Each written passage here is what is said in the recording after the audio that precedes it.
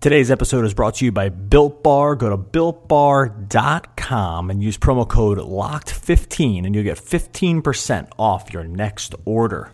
All right, Adam and I are coming at you with a packed podcast here from Monday, talking about the win over the Wizards, talk about Blake Griffin making his Nets debut, talk about some injury stuff that we got going on here with the Nets, a couple scares.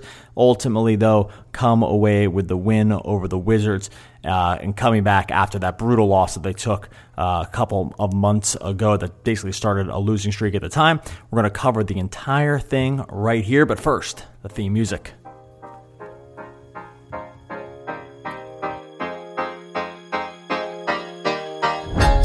You are Locked On Nets, your daily Brooklyn Nets podcast. Part of the Locked On Podcast Network, your team every day.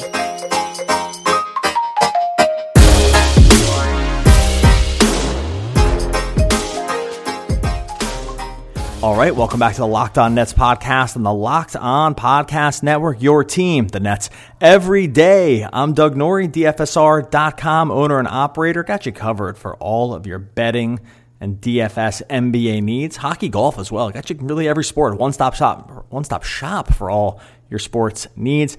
And over there is Adam Armbrecht, voice of the Brooklyn Nets on Sportscaster, host of the One Giant podcast as well, covering the New York football Giants.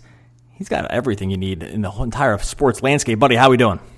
Feeling good, right? Have a bit of a loss over the weekend. Let's bounce it back, because when you're winning 15 out of 17, I don't like these one-game skids that the Nets are going on. So they bounce right back tonight, and that just gets me right back in a happy place.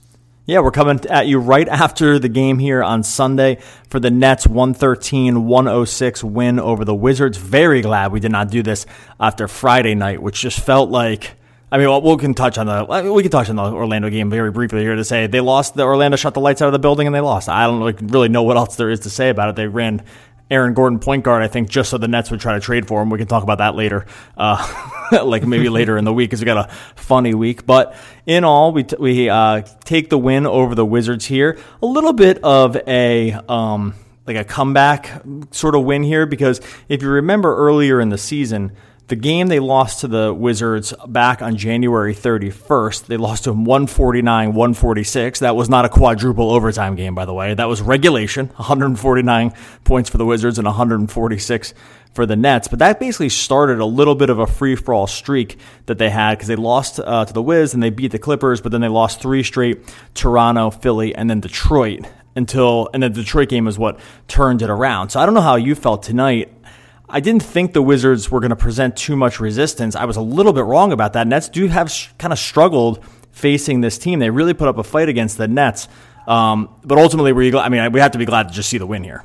Yeah, of course. No, yeah. At the end of the day, for a team that, it's funny because when you think about these teams that the Nets have, quote, struggled against over the start of the season, the Wizards are one of them, having 2 close losses. But also, this isn't a team that you necessarily anticipate being around by the end of the year. So it's weird to call it a revenge game, or good to see that you get back, because this isn't, say, struggling against the Bucks and then knowing, well, we may need to go through this team at some point. That being the case, though, it was also interesting to think about specifically, this is Bradley Beal and Russell Westbrook. So then you're talking about teams that maybe have high-end guard play and how that can impact even the best of Kyrie Irving and James Harden, because they're not defensive stoppers. So it's a different concern. Normally we worry so much about bigs on other teams and the size of other teams. This one is actually a little bit different, where you say elite guard play can also run hot, and they can keep the shooting going, can penetrate well, and it can make a game exciting all the way down. It's 3 games, and they've all been pretty darn close. Right, and I actually just watched over the loss earlier in the season, 123-122. So I just completely blanked that they already lost twice to these guys. I was more remembering that other loss, because that was just such a backbreaker. Was the Joe Harris inbound play that was a problem? They were up 5 with 10 seconds to go or something like that, 15 seconds to go, and ended up losing the game. So the automatic KD shot that always goes in and he misses it. That's right. It rimmed out. Right. I remember getting on the podcast that evening and just kind of feeling like, oh my God, what just happened there? I think I actually titled the podcast that next day, "What Just Happened." But they come back, they get the win here. Couple of weird. I mean, by the way, we completely skipped over the Blake Griffin piece. Blake Griffin makes his debut as a Brooklyn Net. We're going to talk about that at length, so no worries there. We'll talk about that coming up later in the show. This game was a weird one. It was a really physical game. A couple of scares here. One probably going to end up being a bigger scare than the other. The first was that James Harden gets his bell rung right before halftime, and he's sitting basically at half court, and he just kind of sits there in a daze after getting his head knocked by Garrison Matthews on, I guess was tantamount to a loose ball. How worried were you in the moment when you see Harden sitting there? He's grabbing his ankle. Before they showed the replay, I actually thought it was an ankle thing. I thought it was like a non-contact ankle injury, and I got really worried because I was like, oh my God, they lose LeBron here the other day to an ankle thing. Who knows when he's going to be back? And then Harden, kind of like right after, he's sitting there dazed. I thought it was an ankle issue. How worried were you when we saw him kind of just sitting there and not getting up for a bit? Well, and I would say thankfully I saw the replay where he gets hit across the chin, the head area. So I went, okay, maybe he's a little dazed, a little confused. And you saw him kind of stretching his jaw out, his neck area. So maybe just, he tweaked something there, obviously. I think the most concerning moment is when the Nets kept playing and Kyrie came up the court and then actually made a move towards Harden while he was on the floor. So I was like, all of a sudden I flashed this calamity of a guy who maybe has tweaked something and it's not that big a deal, gets wrapped up in a second incident on the court, and now you double down on it. But I wondered if you were going to see him come back out. I don't think I wasn't overly concerned with Harden. There's another injury that happens in this game that is far more concerning. Harden, ultimately, I thought maybe he got his bell rung, so halftime when he comes back out, you at least feel like, great, this is a non-issue and we don't have to worry about him going forward. Yeah, and the one you're referring to is Landry Shamet. So Landry Shamet I assume that's where, unless there's another injury that I missed. No, that's the guy. I assume you're talking about. Yeah, okay. So Shamet is in the third quarter, is at the top of the key, goes for a three, and it looked like Garrison Matthews did not allow him landing space. I don't think it was a dirty play or anything like that. I think it was just a contest where there just ended up not being any space. And Shamet goes down after clearly twisting the ankle bad. Like the ankle twisted a bunch of different ways. You don't want to see it, and he knew it kind of right away. What were we gonna say? No, it's because the back of, so when he does come down, he said not a dirty play, but the back of his landing foot comes down on the other foot. So like it's not even just a bad twist, but it's also like a pop forward, so where the ankle's connecting at the bottom there, it feels like you hyperextend it, and then you possibly also twist it. So it was a pretty bad beat. Again, not dirty, but you could see Shamet was visibly pissed at the sequence of events, because not only was it, even if it wasn't dirty, but there wasn't a foul call on it either. So he comes down, doesn't have room to land, no call, and then it looks like that potentially doesn't return to the game. That one feels like something to keep an eye on, and in this spectrum of this season, every single time, almost with to a T, every time the Nets get one guy back, somebody tweaks a little something, and you see them have to shuffle the deck a little bit here. Yeah, the Nets have already come out and say that he's going to get x-rays on it probably tonight or at worst tomorrow morning. So we'll have news by the next podcast, I think, what the Shamet injury is. I suspect we're probably going to see him miss some time just by how it looked like he landed. At first, I thought it might be an Achilles thing. They don't seem to be reporting that that's a concern that they have, so that's good. Could be looking just at a sprained ankle when it's all said and done, but sprained ankles there's severity and grades to ankles. Like not all sprained ankles are the same exact thing. So we will probably for next podcast have a clear definition, at least maybe a loose timeline around what we're looking for with Shamet. But all in all, in the end, this is a nice win for the Nets against a Wizards team that they should beat. These are two teams in a row, the Magic and the Wizards, that really should be automatic wins. I get the Magic piece. The other team shot the lights out of the building. You're going to every once in a while run into teams that are going to do that, and you can just lose. And like we said, the Wizards put up a fight here against the Nets, got really scrappy, had some confusing stuff at the end of the game, which we can talk about here in a little bit, about not maybe understanding what the score or time was, which I thought was a little interesting at the end. But right after the break here, we are going to obviously talk about the debut of Blake Griffin, what we saw with him, what there is to maybe the way the Nets are going to use him, the rotations that they brought him in on, and who they tried to pair him with. So we're going to get to that all in a second. First, got to talk to you about our friends over at Theragun. Look, daily life can be stressful right now. It can weigh on your body. I know it can weigh on mine, whether you're an elite athlete like me or someone like Adam, just like, diametrically. I'm just kidding, Adam. Oh, man. Jesus, I wasn't even just sitting here. I wasn't even doing anything. Good Lord. We're both of us. Neither of us are elite athletes, but we're both trying to make it through the day tension-free. Theragun definitely helps. Theragun's a handheld percussive therapy device that releases your deepest muscle tension using scientifically calibrated combo of depth, speed, and power. It's just as quiet as an electric toothbrush, though. The Gen 4 Theragun doesn't just feel good. It gets to the source of the pain by releasing the tension, and it uses a signature percussive therapy, which goes 60% deeper than a regular vibration alone. 60%, buddy. You're not going to see better results than that. Than Theragun, the OLED screen and design makes you feel like you're holding something from the future. And like I said, it's just built for that stress relief and muscle relief that you're going to get with Theragun. It's trusted by 250 professional sports teams like Real Madrid and athletes like Paul George, DeAndre Hopkins, Maria Sharapova, and hundreds of thousands of customers. Try Theragun for 30 days starting at only $199.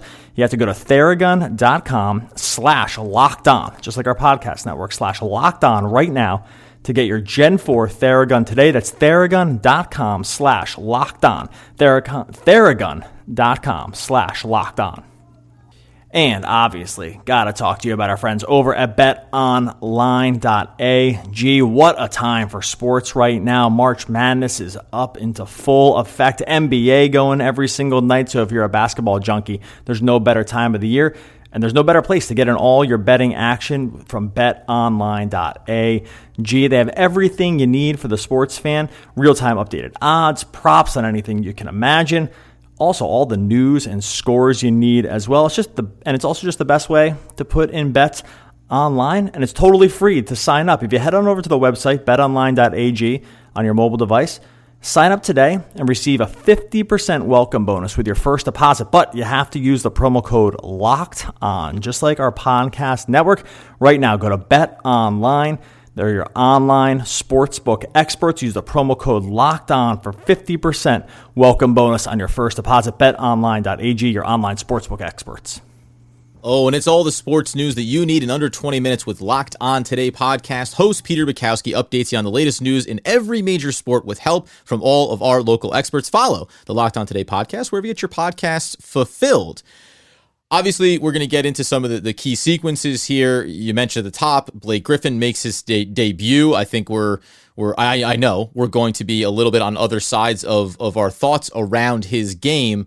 Quick aside, though, you did also mention LeBron James and the ankle injury. James Harden for MVP, now picking up steam as some of his competitors are maybe dropping like flies. That's just a side note that yes, it excites me because I want all the accolades this year for Brooklyn.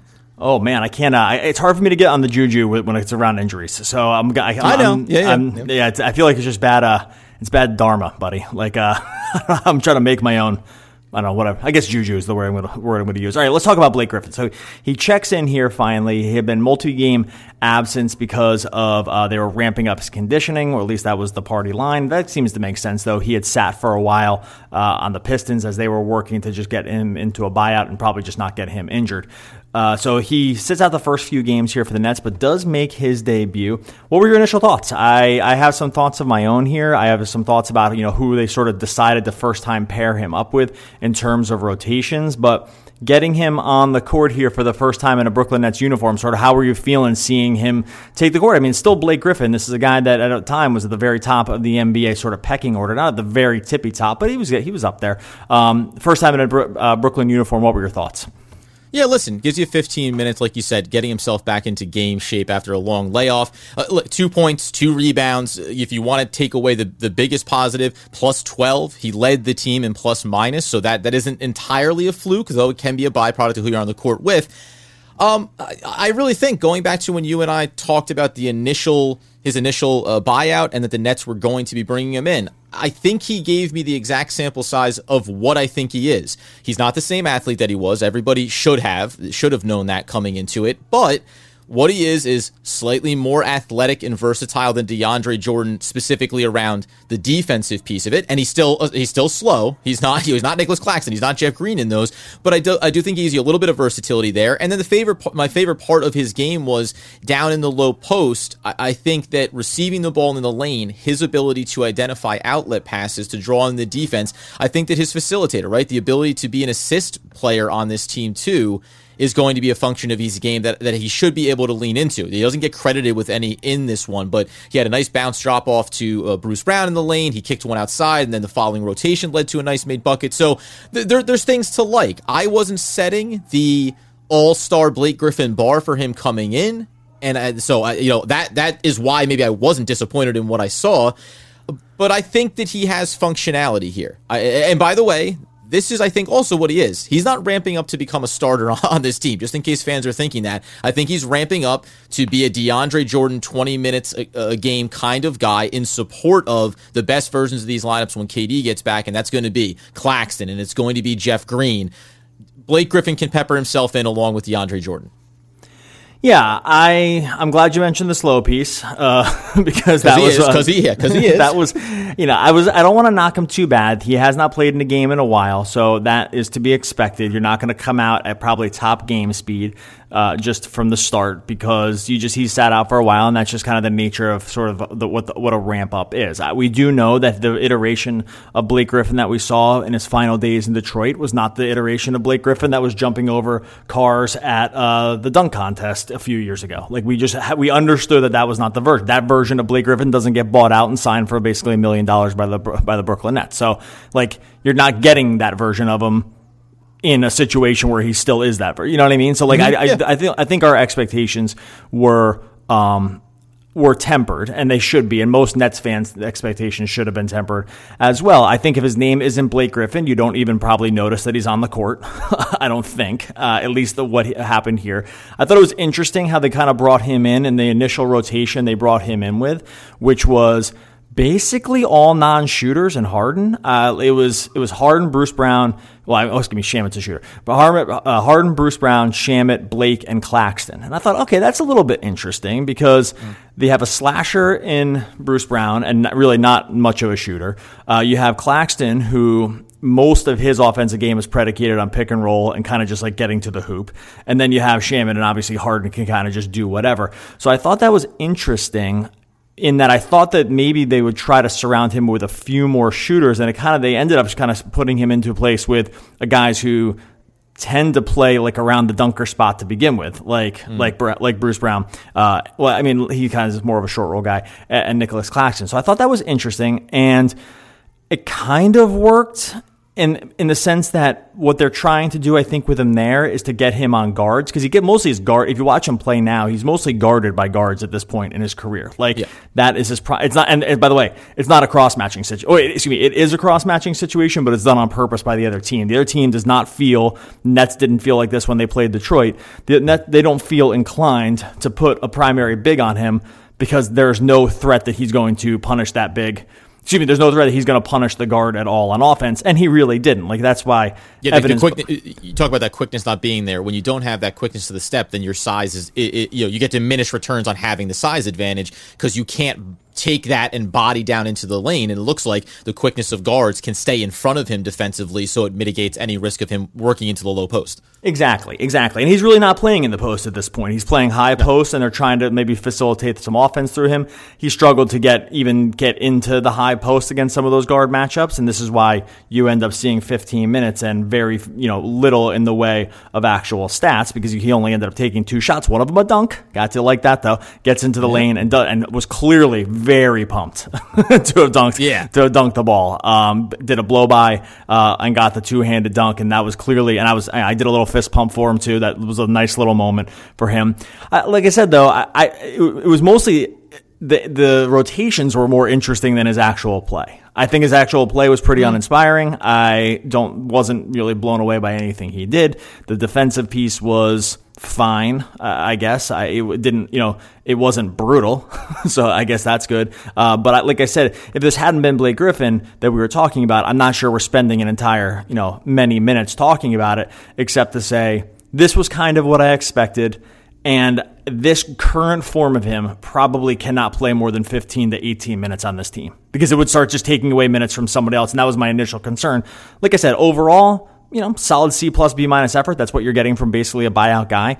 And that was the expectation. So sorry if I sound a little, my enthusiasm's tempered here, but in the end, I didn't see a ton to get excited about, but I didn't see a ton to take away from it either. Yeah, well, again, like you said, if we set an impossible standard for him coming in, then maybe you would be disappointed, right? If you think that, he's ramping back up and you think there's a little bit more upside here than we maybe realized, that's certainly possible. But again, I had reasonable expectations. I think that he came close to meeting those, and I'll be interested. We've seen this with a lot of guys on the roster, whether it's coming back from injury or otherwise.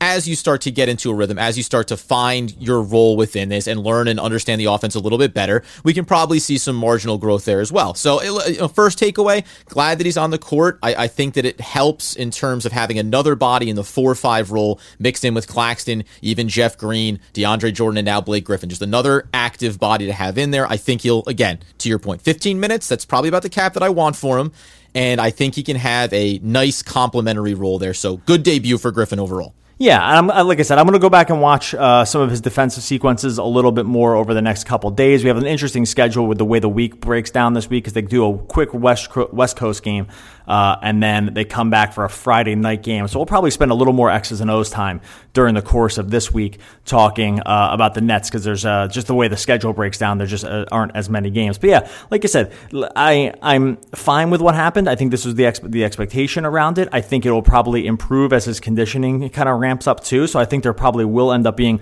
a little bit of a more explosiveness. I think that he's not going to get overpowered when he's guarding bigs. It's going to be problematic when he gets switched onto guys. So I think that's a different thing. But if he's tasked with guarding some bigger bodies, I think we'll mostly be okay there. Okay, we're going to finally talk a little bit more about the game here because we've talked very little about the actual Nets win up until this point. First, going to talk to you about our good friends over at Blue Chew. Blue Chew is a unique online service that delivers the same active ingredients as Viagra and Cialis, but in chewable form and at a fraction of the cost. Love anything that's a fraction of the cost of something else. Blue Chew's tablets combat all forms of ED. It can help men gain extra confidence for when it's time to perform.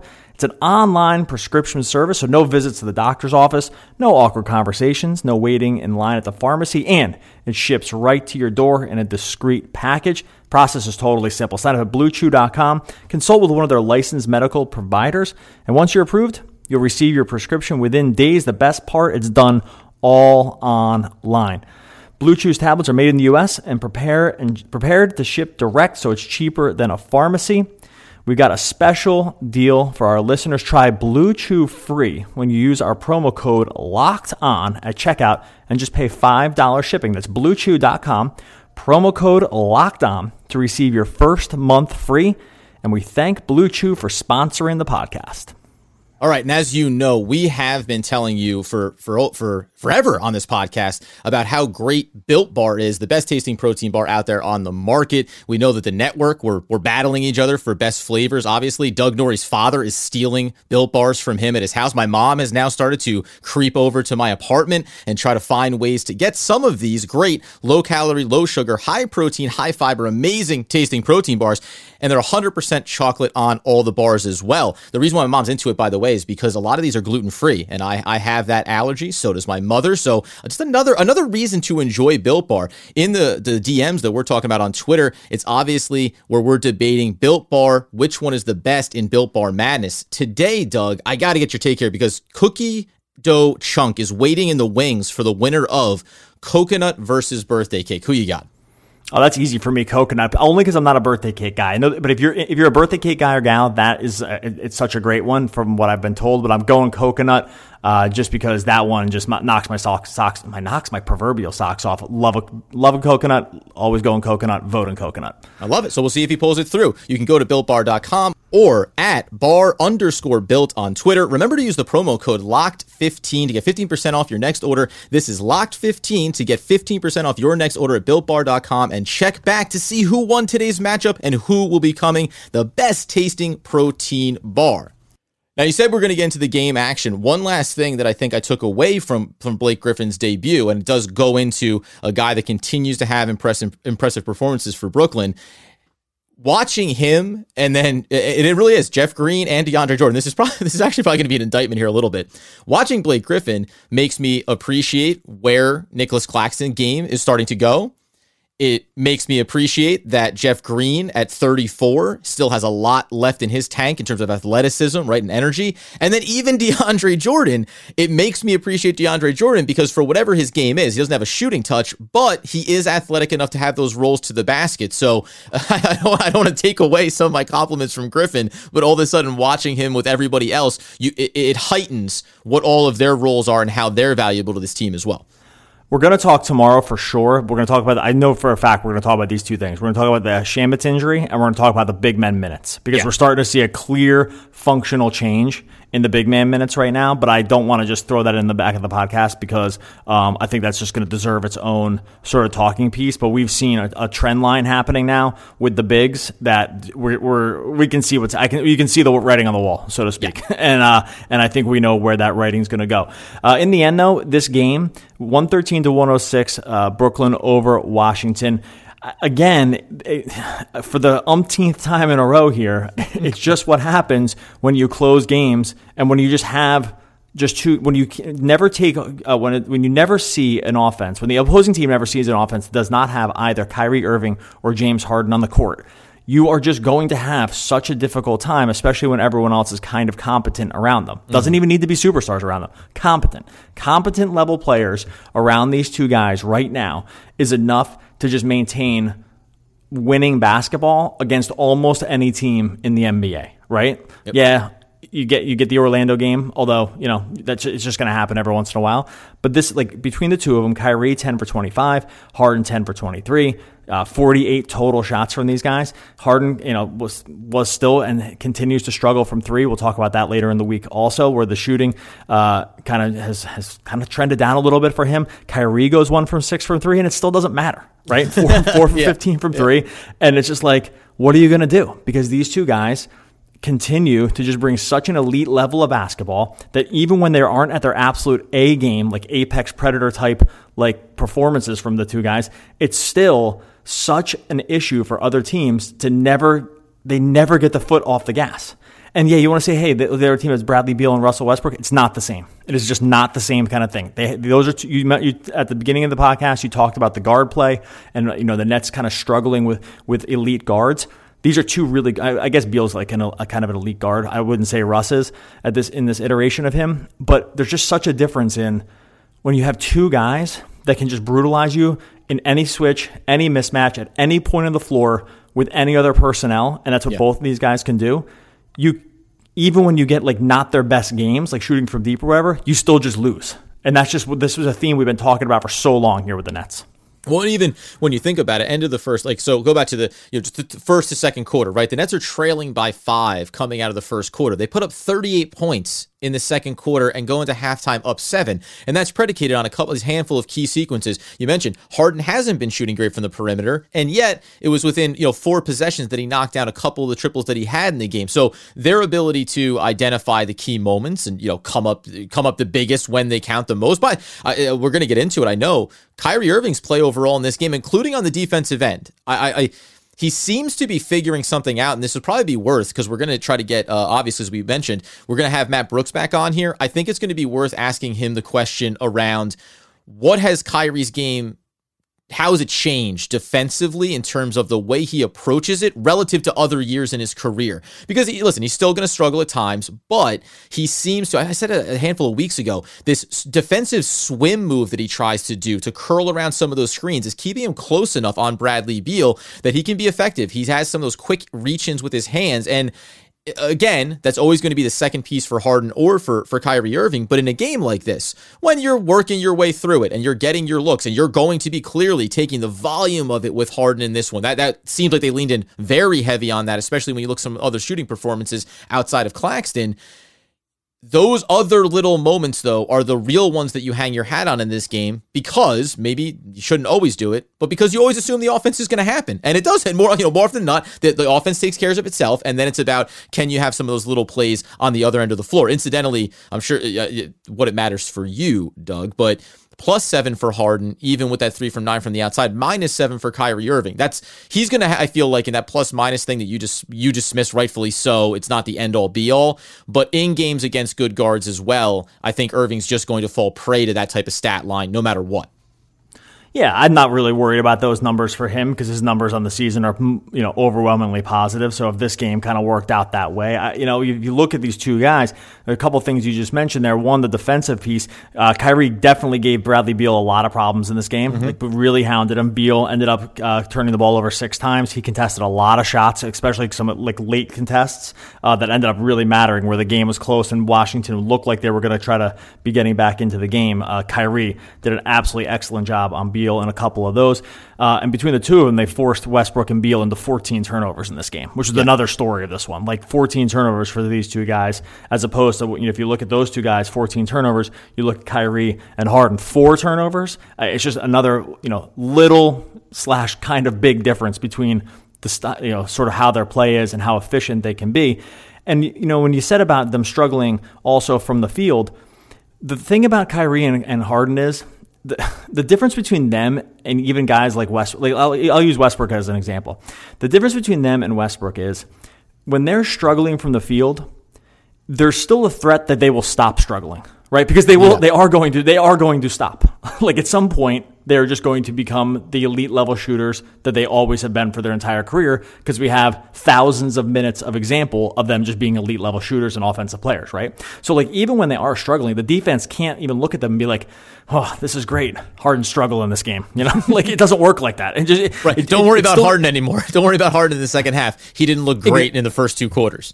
Exactly. You can kind of play Russ the same way all the time. He's always going to struggle from 3, right? It's just going to happen. He's just always going to struggle. He's just a bad 3-point shooter. So it just doesn't really matter. So you can kind of play him the same way all the time. With Harden and Irving, you can't. You need to play them as if they are the superstars that they always are, because there's just the threat that if you don't do that, they're going to turn back into it. So is Harden struggling from 3 over the short term of the last few games? Sure. Does it matter for the other defenses? No.